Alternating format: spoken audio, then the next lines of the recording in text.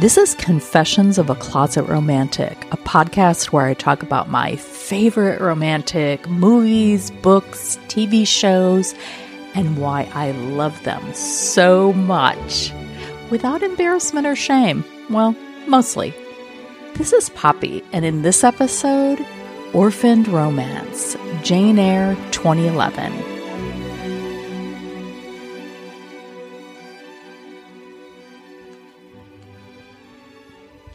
I love anything Jane Eyre. That novel and Middlemarch and Wuthering Heights, they remind me of a survey of 19th century British literature I took in college. I adored every minute of that class. I think there were 12 or 13 huge novels assigned in that 16-week semester. So basically one massive English novel each week. And I remember getting to page 30 of, 800 pages of Middlemarch thinking, I won't be able to do this. And I can remember where I was in my apartment, just a little light burning over my shoulder on the sofa, reading through, and then the story just kicked in. I fell in love with Dorothea and the romance and all of the characters of that small English town. I adored the professor of this course, so I would have followed him anywhere. He was really handsome, bearded. I'm guessing maybe he was in his 40s. And when we discussed Jane Eyre, I remember him correcting the class that the character wasn't St. John, but St. John. And I wondered how he knew that. He would diagram the plots of the novels in chalk across a blackboard as wide as the room, with the story symbolism in little squares linked by lines like a flowchart. I wrote every detail of those flowcharts down in my notebook. And I always waited after class with a question. I didn't care that I looked like Little Miss Perfect. I couldn't stop thinking about these stories. I think I related to the orphan in Jane Eyre and the orphans in Charles Dickens because I felt like an orphan in my own family. It never occurred to me that it might seem like, what's the professor equivalent of a groupie? We'd start talking in the classroom as he packed up his briefcase. And then I would walk with him clear across the campus, still talking about these books. I've watched many versions of the Jane Eyre story at this point, including that somewhat odd George C. Scott 1970s version, but I think I love this 2011 one the best. In case you haven't read it, Jane Eyre is a story about a woman who was orphaned as a very young child, and she was sent to live with an abusive aunt and her children. Then the abusive aunt worked with some other evil man to get her thrown into an institution for girls where she was terribly neglected and abused, physically and emotionally. But eventually she becomes a governess, which is her life-saving moment because she answers an ad for a job for a governess at Thornfield Hall. It's a grand country estate. She's going to be governess to the ward of the man who runs Thornfield Hall, and she eventually falls in love with this mysterious man. There is a lot more to the story, and it is well worth reading. I recently found a copy of the book on Gutenberg.org, which is a great place to find old novels that you can read online. It's going to be really interesting to reread it at this point in my life. But if you can only watch, the 2011 version of the story is visually stunning. It is full of muted, earthy colors, and every time the characters are outside, the costumes seem to blend into the landscape. It kind of reminds you how elemental and close to nature these characters are of Mr. Rochester, the boss, and Jane Eyre, the governess. The indoor scenes are lit by candlelight and fire. They look so beautiful. And they're often shot against dark wood paneling. And it's as if the characters, again, are like against ground or mud. The sound design is layered and interesting, especially the spooky night sounds at Thornfield Hall. The way this movie is constructed shows that Jane's strength comes from her woundedness and her rich interior life, which I think is an accurate reflection of the novel. That kind of psychological story was pretty pioneering in the mid-19th century. So Jane has been at Thornfield Hall quite a few weeks as governess, but she hasn't met her boss, Mr. Rochester, formally yet. But he's intrigued by her, and one night he asks her to sit by the fire with him. They look directly at each other throughout this scene.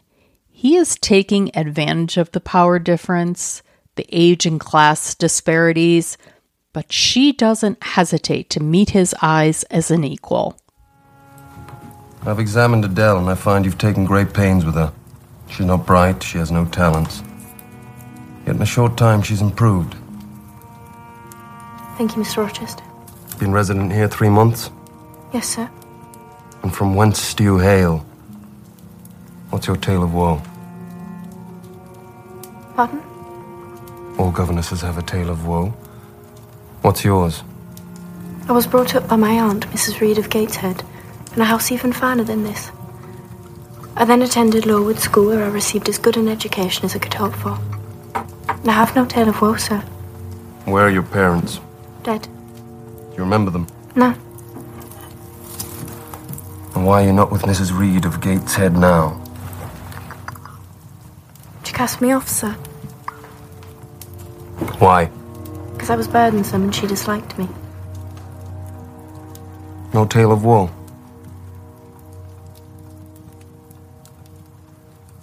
I daily thank Providence for sending us Miss Eyre. She's an invaluable... Don't trouble yourself to give her a character. I'll judge for myself. I've her to thank for this sprain. Sir? You bewitched my horse. I did not. Were you waiting for your people on that lane? I have no people, sir. I mean for the imps and elves and little green men. The sad truth is they are all gone. Your land is neither wild nor savage enough for them. Michael Fassbender as Mr. Rochester and Mia Wasikowska as Jane Eyre are perfection to me. I love how they embody these characters and the qualities that they bring out and their chemistry together. I'm very picky about my Mr. Rochesters. Don't make him too gruff and remote or too sensitive and romantic, because to me, his character is quite maladjusted and bitter. And his transformation through his love for Jane, exactly as she is to me what makes the story so powerful. This movie doesn't over-romanticize Mr. Rochester. I mean, Michael Fassbender is fascinating, gorgeous, intriguing, but he seems to have more self-awareness about his flaws, which I think is in keeping with the book. I'll see as I reread. Oh, I'm also listening to the audiobook Mr. Rochester by Sarah Shoemaker. She imagines Mr. Rochester's backstory and how he came to be who he is. Oh, it's fascinating. And the narrator is dreamy. To me, the transformation in the story has to highlight the peculiar romantic partner that Rochester represents and Jane's choice to accept him. She leads with her heart because of the abuse in her past. She sees the wounded bird in him and herself and how they might heal each other. One partner transforming the other is one of my favorite romantic tropes. The second time Rochester and Jane Eyre speak, it's the first time they're really alone. What a different conversation from the first. It's intimate, he's dismissive and then self-pitying and selfish, but she doesn't break her glance and seems to look right into him. This is a long clip, but hang in there. There's a poetic end that foreshadows the romance to come. Your gaze is very direct, Miss Eyre. Do you think me handsome? No, sir. What fault do you find with me? I have all my limbs and features. I beg your pardon, sir. I ought to have replied that beauty is of little consequence. You're blushing, Miss Eyre. And though you're not pretty any more than I am handsome, I must say it becomes you. And now I see you're fascinated by the flowers on the rug. Come, speak to me. Fact is, Miss Eyre, I'd like to draw you out. Rather, a look of another world about you. I don't wish to treat you as inferior. Yet you command me to speak. You're very hurt by my tone of command. There are few masters who trouble to inquire whether their paid subordinates were hurt by their commands. Paid subordinate? I've forgotten the salary. Well, on that mercenary ground, will you consent to speak as my equal without thinking that the request arises from insolence? I've never mistaken formality for insolence, sir. One I rather like, the other, nothing freeborn should ever submit to. Humbug. Even for a salary. Most freeborn things would submit to anything for a salary. But I mentally shake hands with you for your answer. Not 3 in 3,000 schoolgirl governesses would have answered me as you've just done. Then you've not spent much time in our company, sir.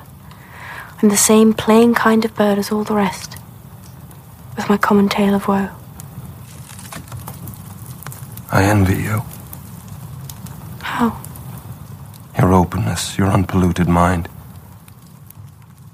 When I was your age, fate dealt me a blow. And since happiness is denied me, I have a right to get pleasure in its stead. And I will get it, cost what it may. Then you'll degenerate still more. But Miss Eyre, if the pleasure I was seeking was sweet and fresh, if it was an inspiration, if it wore the robes of an angel of light, what then? To speak truth, sir, I don't understand you at all. I fear the conversation has got out of my depth. You're afraid of me. I'm not afraid. I've simply no wish to talk nonsense. You never laugh, Miss Eyre. Only rarely, perhaps. But you're not naturally austere any more than I'm naturally vicious. I can see in you the glance of a curious sort of bird, through the close-set bars of a cage, a vivid, restless captive. Were it put free, it would soar, cloud high.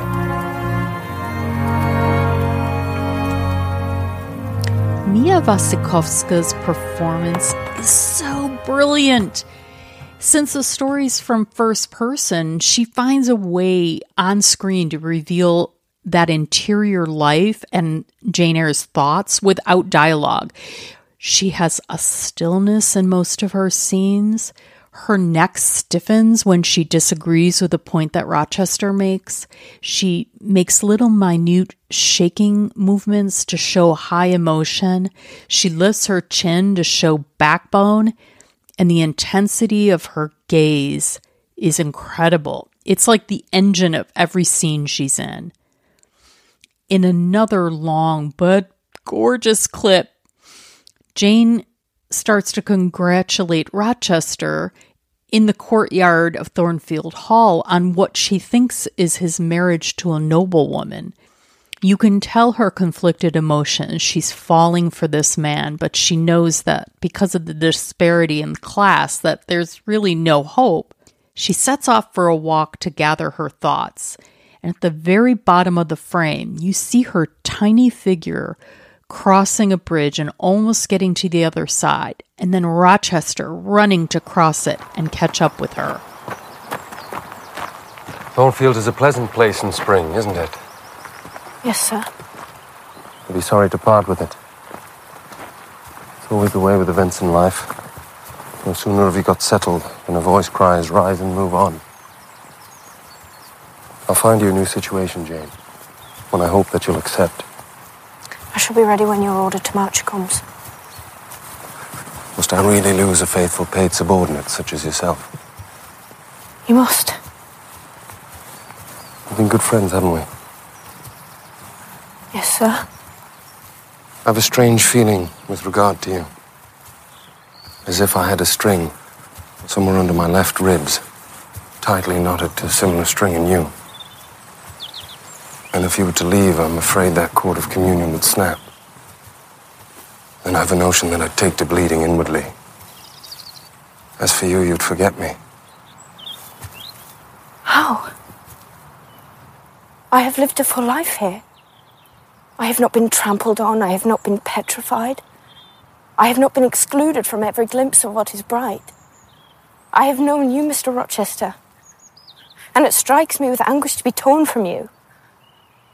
Then why must you leave?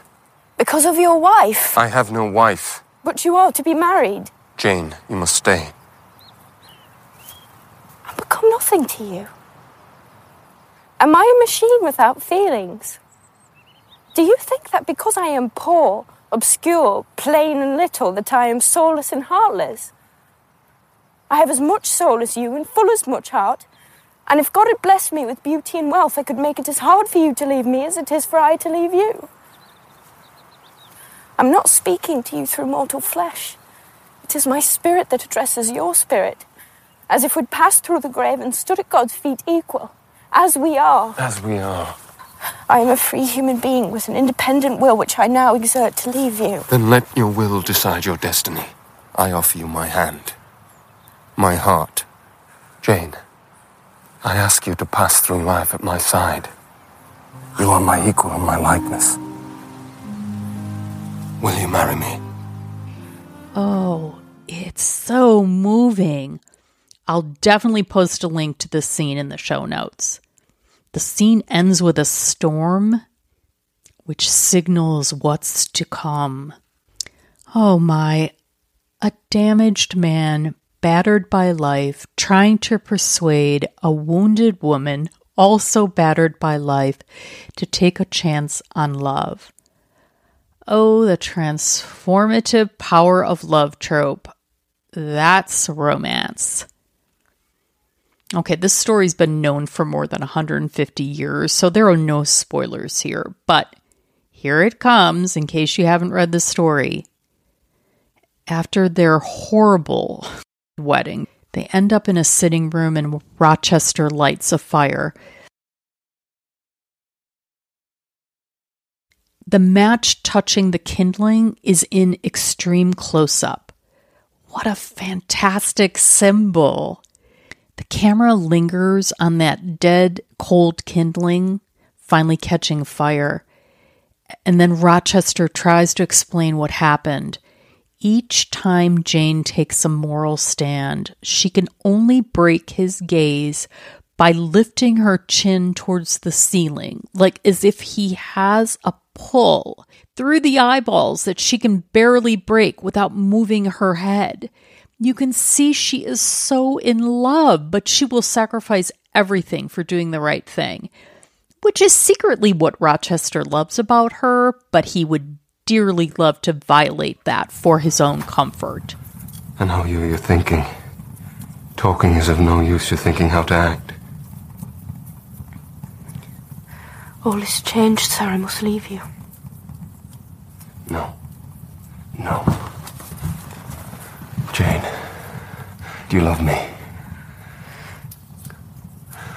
Then the essential things are the same. Be my wife. You have a wife. I pledge you my honor, my fidelity. You cannot. My love until death do us part. What of truth? I would have told you the truth. You are deceitful, sir. I was wrong to deceive you. I see that now. It was cowardly. I should have appealed to your spirit as I do now. I honestly pity you, sir.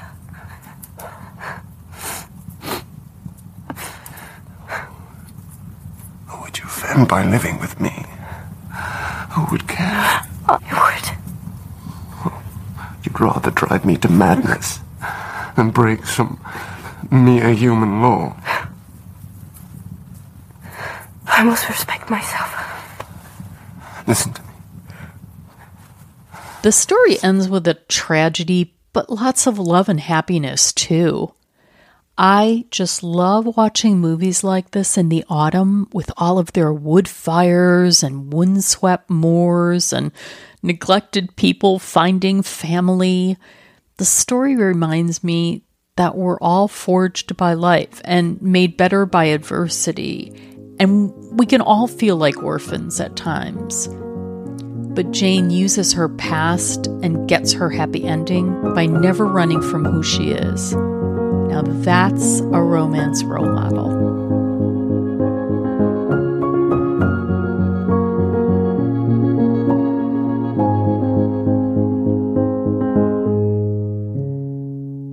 Today in the phone confessional, it's about if Mr. Rochester and Jane Eyre were on Broadway in the 1920s, these are the songs they would sing. Okay, so you've heard me talking in past confessionals about the smart speaker jukebox I play each week with a variety of music obsessions. Lately it's been Oh Lady Be Good and Someone to Watch Over Me. These were written by the Gershwins, and to me, the ultimate versions are sung by Ella Fitzgerald. Okay, I can't believe how appropriate these lyrics are for the Jane Eyre story. Okay, stick with me. In my little fancy, I picture Mr. Rochester singing, Oh Lady Be Good. Listen to my tale of woe. That is a line right out of the movie. It's terribly sad but true. All dressed up, no place to go. Each evening I'm awfully blue. Oh, sweet and lovely lady, be good. Oh, lady, be good to me. I'm so awfully misunderstood. So, lady, be good to me. Oh, please have some pity. I'm all alone in this big city. I tell you, I'm just a lonesome babe in the wood.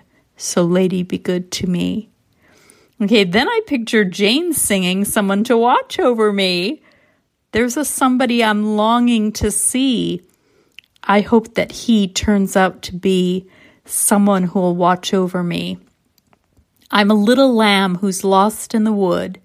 I know I could always be good to one who'll watch over me.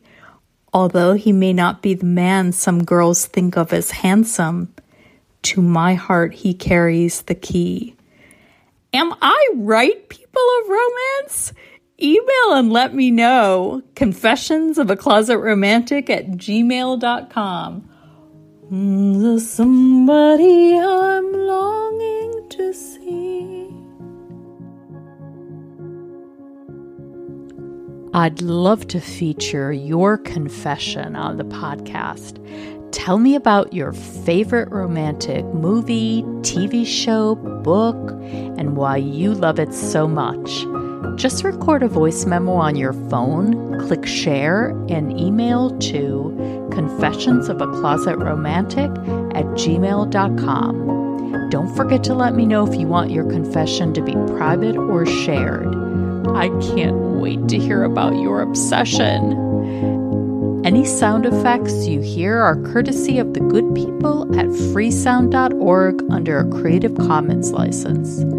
Find show notes with links to what I've been babbling about at confessionsofaclosetromantic.com. It was so nice to have your company. Until next time, wishing you shame-free romance.